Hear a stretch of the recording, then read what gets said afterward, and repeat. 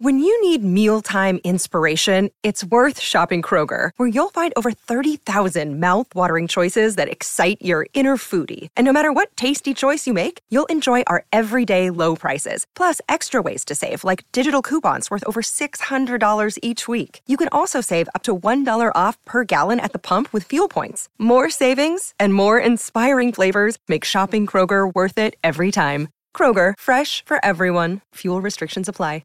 It's superb to have you with us on this Tuesday afternoon. We wouldn't be here without the great people at Berwick BMW. You're going to be down there later in the month for an OB. Make sure you come on down. Have a look at their EVs. They are next level. The Series 7 sedans, my glory-filled days, your jaw will drop when you see it. So the great people at Berwick BMW, great to have you back on board. Book your summer service today at Berwick BMW. And Rotoflex by Blunston, stability meets the freedom to move. Peter Harvey about to join us, the historian at the Hawthorn Footy Club. But Trent in Kyneton has jumped on the line. Trent, why have you called us, Trent? Trent, are you there? Oh, don't tell me he's dropped out. He has. Oh, Trent. Don't tell me he has. Is he dropped out? Trent's dropped out. He called because he heard the secret sound. He heard this. Now, there was a full board of calls. There was. Because every day we're going to play that. Rod's going to play it every day. And if you the first one through, you're going to win a prize. I'm going to give Trent the chance to call back because he's picked up a Signet Boost power bank valued at $59.95. He's also picked up the goat of Melbourne Mexican food. Wait on. He's there. Oh, is he? So you can tell him what he's won. Trent, have we got you back? Yeah, mate. Sorry about that. Oh, Trent. What's he? Put us on hold or something, did you? Again, no, I didn't, Keith. But what have you given? What's Trent won, mate? Hey, Trent, you with us? Just give him his prize. I'm here. Yes. Oh, Trent, you've picked up a prize because you've identified the secret sound. Congratulations. You've got the Signet Boost power bank. It's valued at $59.95. You power 24/7, any device you 24 want. hours a day. And you've also picked up, if you like a bit of Mexican, the goat of Melbourne Mexican food is the La Cabra, and you've picked up a $50 La Cabra voucher. Both those prizes coming your way. Deliciously powerful prizes. Good luck to you. And every day, every day until the prizes run out. So probably the whole year, we will have the secret sound. True. Every day. And hopefully Rod will be here every day to play it. And it's become an integral part of our show in a very short period of time. People look forward to it. It's like the little hook in the old Jeff Hook cartoons that we mentioned last week. Yes. Yeah, every morning you'd get the sun and you'd look for the little hook. Where's he got it this week? Some weeks were easy to find, others were not so easy. It's not a novel idea. A lot of programs do it, but not with the style that we deliver. Pete Havey is going to. He'll remember the hook in the Jeff Hook cartoons in the Herald back in the early days. He's been contributing to the Hawthorn Football Club, well, officially since 1978. Probably from an emotional perspective started before that. The AFL Life Membership Awards were handed out today. They're all announced. And principal amongst them all and coveted, as it should be, is the Jack Titus Recognition of Service Award. It's awarded to people who go way beyond the call of duty to contribute to their footy club. And Peter Havey has done that as the historian and museum curator of the Mighty Hawks, and he's been good enough to join us. Hey, Peter, thanks for joining us on the show, mate, and congratulations. Well, thanks, buddy. It's great. Was it? What was when you first heard that this award was being handed to you? What was your reaction? Well, Gil McLaughlin actually rang me up about a month ago. Yes. And fortunately, I recognised the voice on the phone, and we ended up having quite a chat for about 10 minutes on the start of footy in Melbourne and the Hawks Museum. It was really good. It's great, mate. Fantastic stuff. How did you get into it? So you started back at Hawthorn officially in 19... Your CV, your list of your commitment to the Hawthorn Footy Club has been put out by the AFL alongside the announcement of you being the recipient this year. Outrageous. The Hawthorn Footy Club research at the MCC, VFL and state libraries, you started back in 1978. Why? What was your hook into the Hawthorn Footy Club? When I was in grade 3 at Highton State School... down at Geelong. Mum put a Cornish card in my play lunch, and it happened to be Butch Pryor. Yes. This is back in 1949, and that's when the love affair started. And Mum was a full-on Cat supporter, and years later we found out that Mum kept the Geelong cards and gave all the other cards to her kids. That's where it started from. Just fell it might sound odd, but it was the brown and gold colours that Butch Pryor was wearing, the brown Guernsey with the gold V. Now, what can you tell us about Butch Pryor? Well, it got the Butch Pryor story. Well, he was he topped the goal kicking at Hawthorn for 3 years in a row there in the late 40s, and he played through to about 52. And then years later, we put an ad. This is when I was hunting a Maybloom's Guernsey for the club collection when we started up the museum at Glenferrie. I put an ad in Hawk Talk, and Butch Pryor's wife rang me up to say I was teaching at the time, and she rang me up while I was in class and said that I had my facts wrong. At that time, Hawthorn had forgotten that they were christened the Hawks in 1943, and they just assumed that they were the Hawks in 1950 when they went to the vertical stripes. And she rang me up to say, well, she's got a Guernsey that matches the description, but it was a Hawks Guernsey. Mm. And then she brought it in and presented it to the museum. So my childhood hero, when I was about 6 or 7, what would that be, 50 years later or something like that, I met his wife, and she passed over to the Guernsey, which to this day is our oldest Guernsey in our collection. That was from 1949. Oh, Gee, what a beautiful that's a story. great story. Well, leads into my question, Pete, and that was when you go through and you look at all the incredible history of the Hawthorn Football Club, and when you're doing the research to do all this, what's the thing that jumps out the most? Is there something in particular that Hawthorn fans have perhaps don't focus in on enough, or is there something, a little bits of information that maybe has excited you when you've gone through it all? Well, I did a lot setting up the Hard Way, the book for Harry Gordon, although Harry wasn't on board at that time, and back in 84, he came in later. And Hawthorn, at that time, only wanted to write their history book from 1961 when they won their first flag. Mm-hmm. And then Brian Cannon and a couple of the guys that played in the second 18s side that won the 58-59 second 18s premiership, they said, well, shouldn't we be part of the history? And eventually, after a few debates and chats in the club, they thought they'd go back to 1925 when they actually joined the VFL.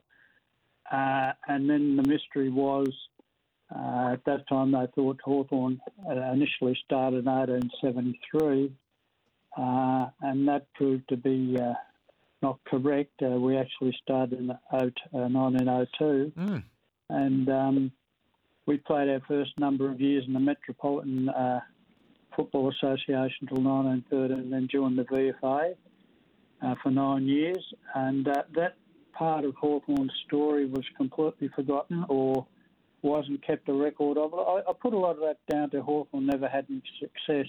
Yeah. And you really only keep your successful stuff, and the stuff that's not successful eventually finds its place in the trash can. Right. Where was the first home ground, Peter? Beg your pardon? Where was that, going back to 1907, I think it was, the year where you've narrowed it down to the official commencement of the footy club? No? No, Hawthorn started in 1902. 02. Where was their first home ground?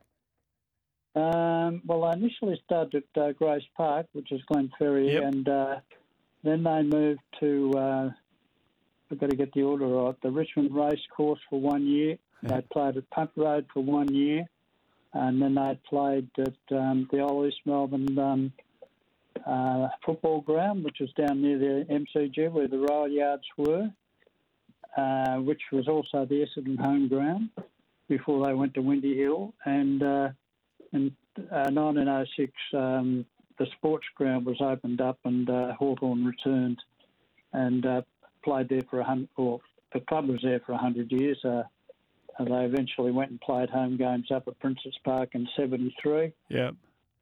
And then moved to the MCG, moved to Waverley and across 91, 92, and then the MCG and the end of 99, for the start of 2000. So let me, from that 1902 beginning, looking at your CV again here, Peter, we go to 1996, and amongst the many things that you've done for the footy club, you're a member of the Operation Payback Steering Committee.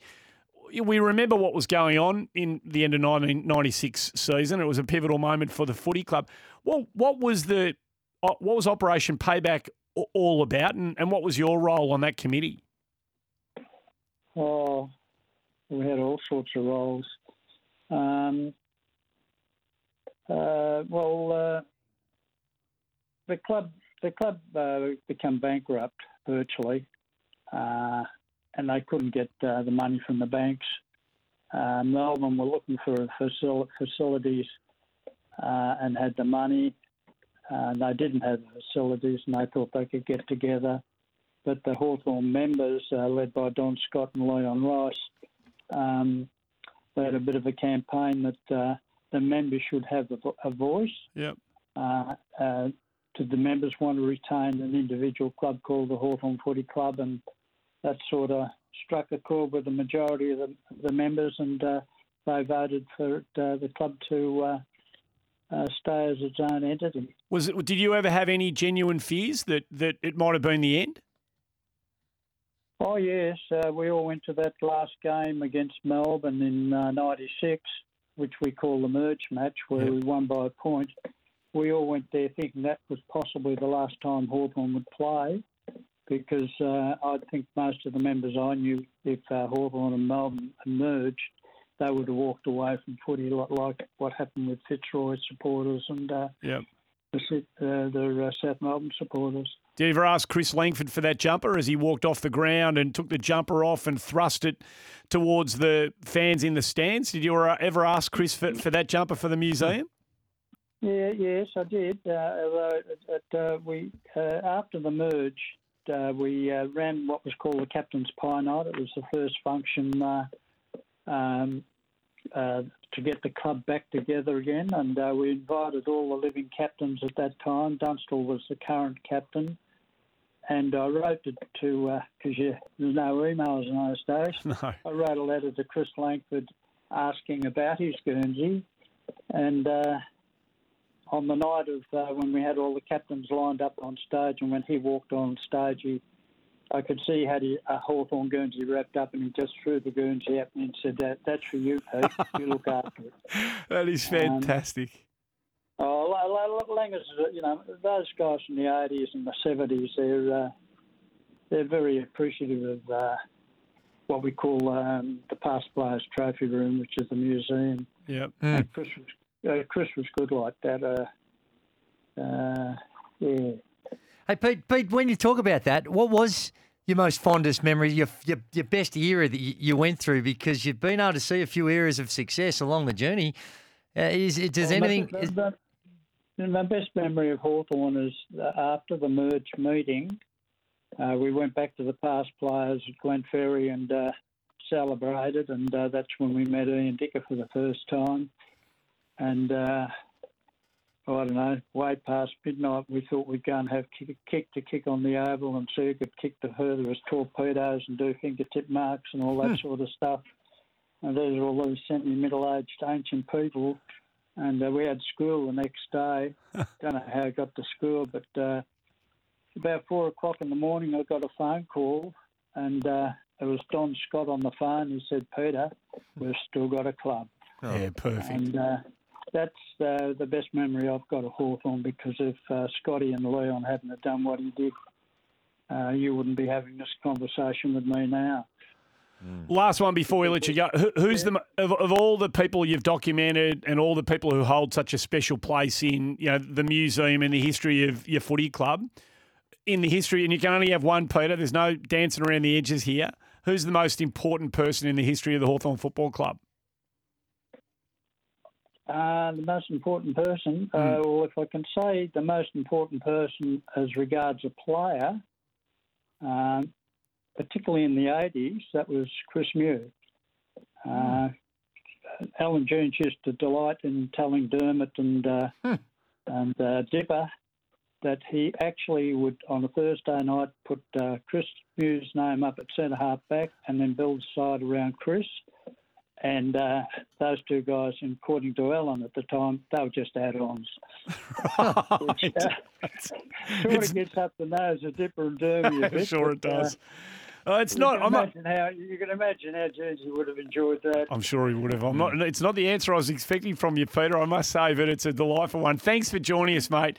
We've only scratched the surface. When you make a contribution to a footy club, the type that you've made to Hawthorn, you can never encapsulate it in a 10 or 12-minute chat. But we just wanted to, on behalf of everybody here, acknowledge your contribution and your receiving of the award and give you a pat on the back for it. So keep up the good work.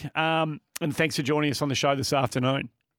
Oh, thanks, guys. All the best. Good on you. Peter Havey, the recipient of the Jack Titus Award for services beyond the call of duty to his footy club.